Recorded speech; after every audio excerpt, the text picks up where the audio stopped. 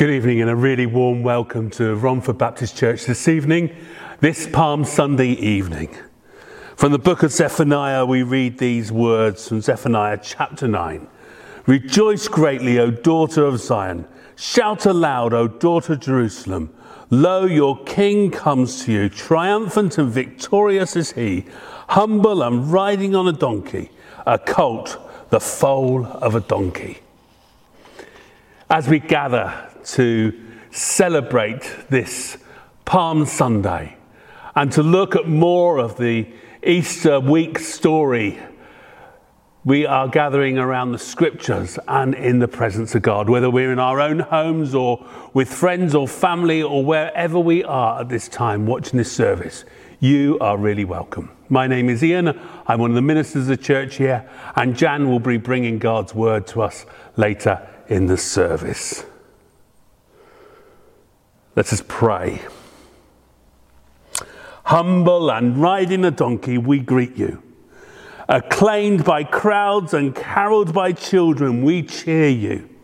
Moving from peace of the countryside to corridors of power, we salute you, Christ our Lord. You are giving the beast of burden a new dignity. You are giving majesty a new face. You are giving those who long for redemption a new song to sing.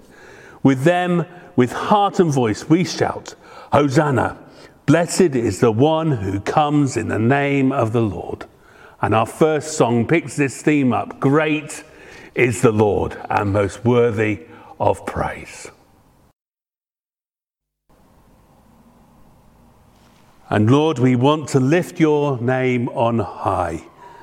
From Psalm 118, give thanks to the Lord, for he is good.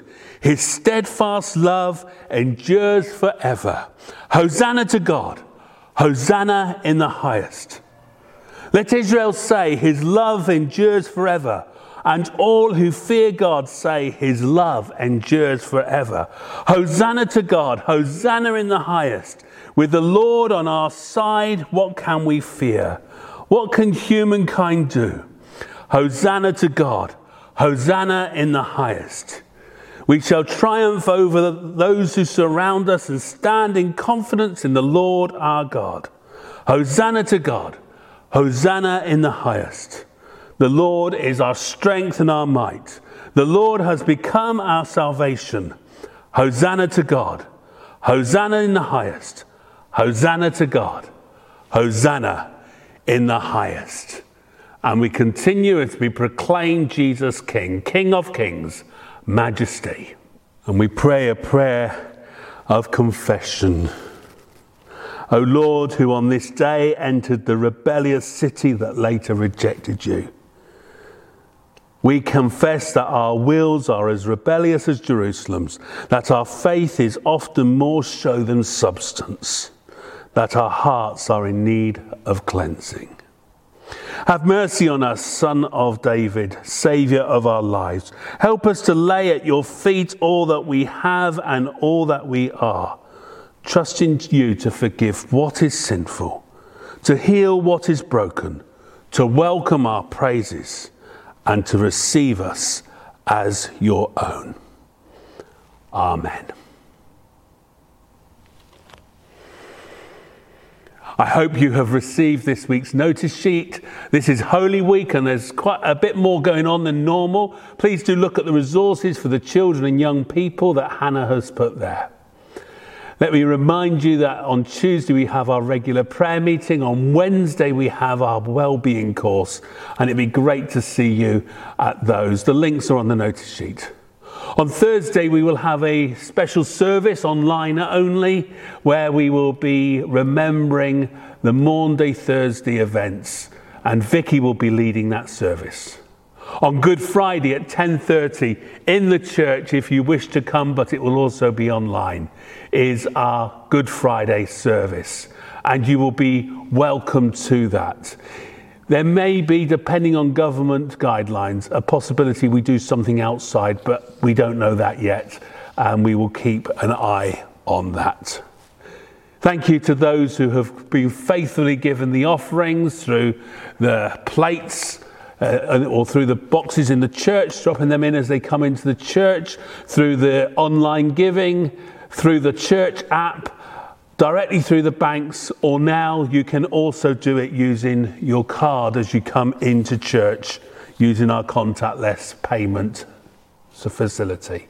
Thank you to all who have done that. Let's bring our thanks to God for that, and then we will be having our prayers of intercession.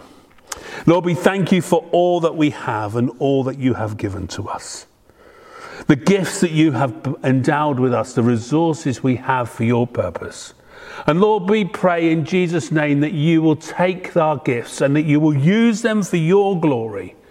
That Jesus, your name will be glorified as the resources are used to make you known in word, in action, and in deed. We pray this in the name of our Lord Jesus Christ. And Lord, we pray to you, Lord of palm branches and the cross, for your understanding us, and in love you have promised not to push away anyone who comes to you. So Lord, we pray for people who feel pushed away from living the faith in Jesus by pressure from friends and family. Those who feel pushed away by other people in churches if they do not share the same kind of ideas, ways, or clothes. For people who are pushed out by those who want power, those main love to be noticed, to have control. We pray for your church that all those who trust in Jesus may be able by your Spirit to follow his humility, to see and imitate his servant life, to welcome and not condemn. Help your church to be like Jesus, to pray to you, Lord of palm branches and the cross, for you know the warm glow of being praised and the loneliness of being hated. We pray for world leaders, quick to stand in the limelight of taking decisions which affect everyone in the world, but slow at times to do the steady, less glamorous work to which they are called. We pray for world leaders to understand their role to serve the people of the world. That posturing will be replaced by practical action to make a difference, and jockeying for position replaced by genuine efforts to feed the hungry, clothe the naked, care for those who are weak. In the days when food banks are required in our land to feed families who struggle to provide for basics of life, we ask that you will rearrange the priorities and help us to live more like Jesus. We pray to you, Lord of palm branches and the cross, because you know how quickly life changes to death. We pray for those who have recently lost those whom they have loved. In the shock, confusion, pain and sorrow, especially of unexpected loss, we pray for hearts to be open to the comfort of your Spirit, shown through friendship and community as deep calls to deep. We remember those who we know who mourn in these days, who need to be sure that you invite those in sorrow to turn to you. In the name of Jesus, we name them before you right now.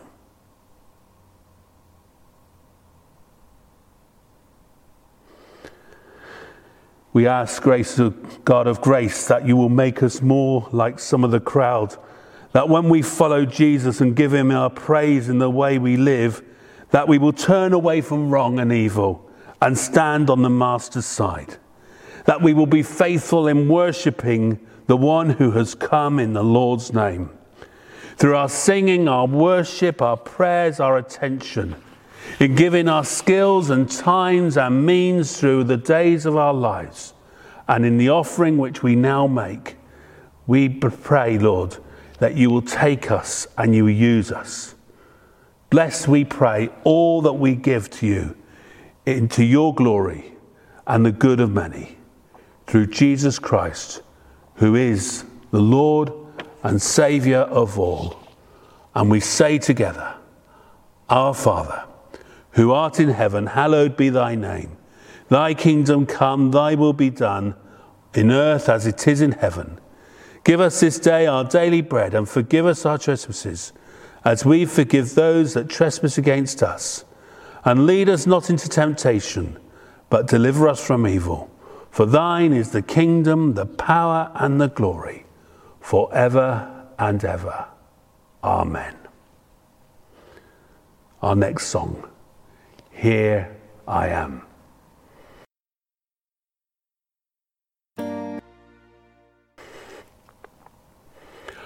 Our scripture reading this evening is from Matthew's Gospel, chapter 26, starting to read at verse 36. Then Jesus went with his disciples to a place called Gethsemane, and he said to them, "Sit here a while I go over there and pray." He took Peter and the two sons of Zebedee along with him, and he began to be sorrowful and troubled. And he said to them, "My soul is overwhelmed with sorrow to the point of death. Stay here and keep watch with me." Going a little further, he fell with his face to the ground and prayed, "My Father, if it is possible, may this cup be taken from me. Yet not as I will, but as you will." Then he returned to his disciples and found them sleeping. Could you men not keep watch with me for 1 hour? He asked Peter. Watch and pray, so that you will not fall into temptation. The spirit is willing, but the flesh is weak. Then he went away a second time and prayed, "My Father, if it is possible for this cup to be taken away, unless I drink it, may your will be done." And when he came back, he again found them sleeping because their eyes were heavy. So he left them and went away once more and prayed the third time, saying the same thing. Then he returned to the disciples and said to them, "Are you still sleeping and resting? Look, the hour has come, and the Son of Man is delivered into the hands of sinners. Rise, let us go. Here comes my betrayer." Before Jan comes to open God's word to us, we have that song, Hungary. It was dark, with only low lights from the corridor outside shining in through the half-closed windows. The many monitors adding dancing shadows to the gloom and providing the constant background noise of bleeping. Sometimes the bleeping would change to an alarm, and the nurses would quickly come in to check pulse, to check the oxygen, to change a drip or the morphine drug pump. Each hour, the nurses would come in and administer more drugs into my daughter's arm, which each time would wake her up with pain and cause her to cry. That first night following her surgery was long. It was heart-wrenching. It was bleak, lonely, exhausting. But in it, there was also hope. The surgery was complete. We were beginning that road to recovery. Every moment, every hour was a step closer to health and getting home. Most of us, I'm sure, have had those long, dark nights. Maybe with a sick child. Maybe a huge worry keeping you awake. Sitting with a loved one in their final hours. There's endless reasons that take us on these dark paths, and the nights always seem the worst, don't they? Left alone with our thoughts, with our fears, our pains, our heartaches. And that final night for Jesus was dark. He took his disciples out with him as they trod the well-trodden paths to Gethsemane. Leaving the majority of his team at the edge, he took just his closest friends deeper into the garden. Peter, James, and John. Now, as a small, intimate group, Jesus lets his guard down, and it says that he began to be sorrowful and troubled. I wonder what Peter, James, and John did. Was it common in those days for men in their culture to show their depth of emotion? Would they have been comfortable seeing Jesus cry? Maybe would they have joined in with him? Or would they have been more like a Brit, a stiff upper lip, a man's man, uncomfortable with anybody crying near them, especially another man? I imagine, regardless of culture, it must have been extremely distressing and somewhat unnerving for the close friends of Jesus that night, to see him in such a tormented state. And he says to them, "My soul is overwhelmed with sorrow, to the point of death. Stay here and keep watch with me." Jesus knew what was ahead of him. He knew, but the disciples didn't. Although they had a little idea of what Jesus had said to them would lay ahead, they didn't really understand. They didn't want to believe that what Jesus had said would really take place. They planned to protect him, to fight for him, to maybe even make plans between themselves of how they could escape with Jesus. And I'm sure following the triumphal entry, they at least thought that the vast majority of ordinary people were on their side. Surely Jesus wasn't really approaching his death. I imagine that night of Gethsemane must have been extremely disturbing for them. Seeing their friend in such torment must have just twisted their hearts inside them. As Jesus asked them to stay and keep watch, whilst he goes in a little further, I wonder what their conversation was. A steady hand on the shoulder of each other, just that need for physical touch, that support. My goodness, Jesus is really upset. What should we do? I wonder if they turned to prayer themselves. I imagine they would have. But the hour was late. The tension and anticipation had been high for days. And as the adrenaline settled down in their bodies, they find themselves struggling to focus on their prayers. Maybe they got to their feet for a while, but soon they sat back down again with their friends because the night was dark. The tree roots made the floor beneath them rough. The branches around them, their faces, was dangerous. Sitting down again to pray, maybe leaning back against a tree, or maybe prostrate on the floor, they find their minds drifting, their eyes and brains fogging over, until each one has succumbed to the exhaustion of the hour. They're awakened to the voice of their wonderful friend, the man that they so loved, the man they so want to support, reprimanding them. "Couldn't you men keep watch with me for 1 hour?" And he asked them, looking specifically at Peter, poor Peter, the man who was so full on for Christ, the impulsive man, the man full of energy, bursting with enthusiasm, the feet first man. How Peter's heart must have been wrenched at that hour as he watched and wanted to be there for Jesus, but had gone and fallen asleep. And what of John, Jesus' best friend? How awful must these three men have felt that night as the next words of Jesus summed up their situation succinctly and completely. "Watch and pray," said Jesus, "so that you will not fall into temptation. The spirit is willing, but the flesh is weak." Oh, Jesus, dear Jesus, we so want to be here for you. We love you. We can't bear to see you like this. We are utterly willing. Please forgive us. We don't know what happened. We must have nodded off whilst praying. As Jesus goes away for a second time, we realise that these, his closest friends, must have been keeping a pretty close watch on him because they're able to record his prayers.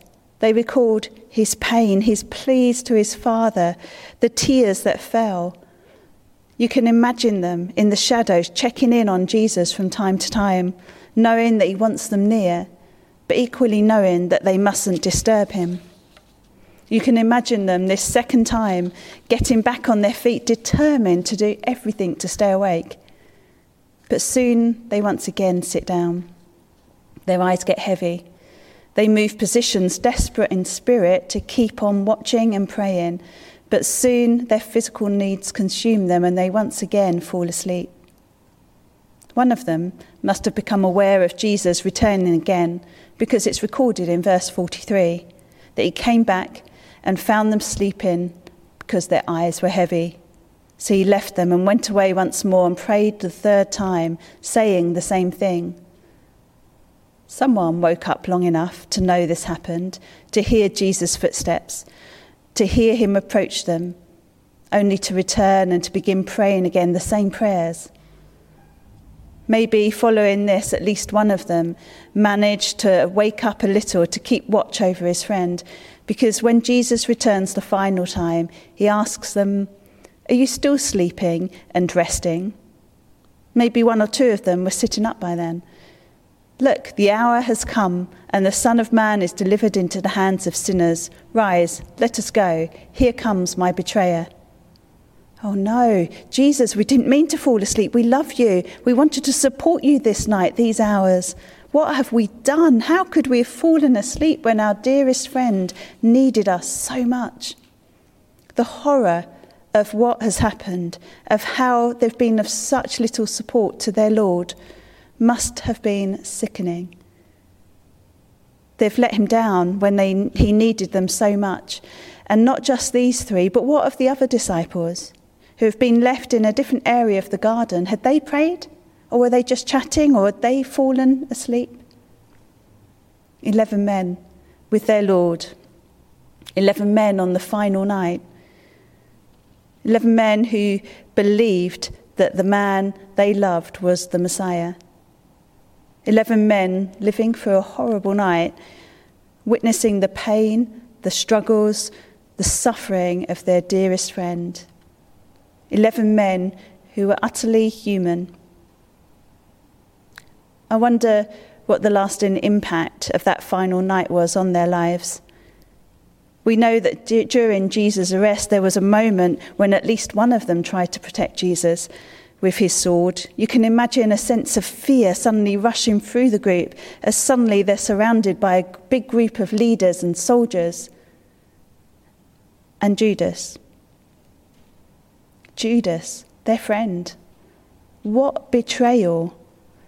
The emotions of surprise, confusion, fear, anger, terror.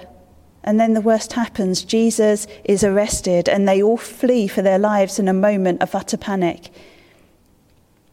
Later, we know that at least Peter followed at a distance, only to deny Jesus 3 times. What a night it had been. They've gone from sharing the Passover meal together, that final supper with all its memories, then head into the garden where Jesus is overcome with sorrow and grief. But the disciples couldn't keep their eyes open to then the bewilderment and fear of his arrest. A dark night. Looking back, they must have needed each other to try to make sense of that night. A night of intense emotions, of love at the start, of peace, enjoyment, to tiredness, compassion, concern, exhaustion, surprise, fear, terror, anger, confusion. Such a long, hard night, and that their final night with their Lord. We later find the disciples hiding in the upper room, afraid of what might happen following Jesus' death.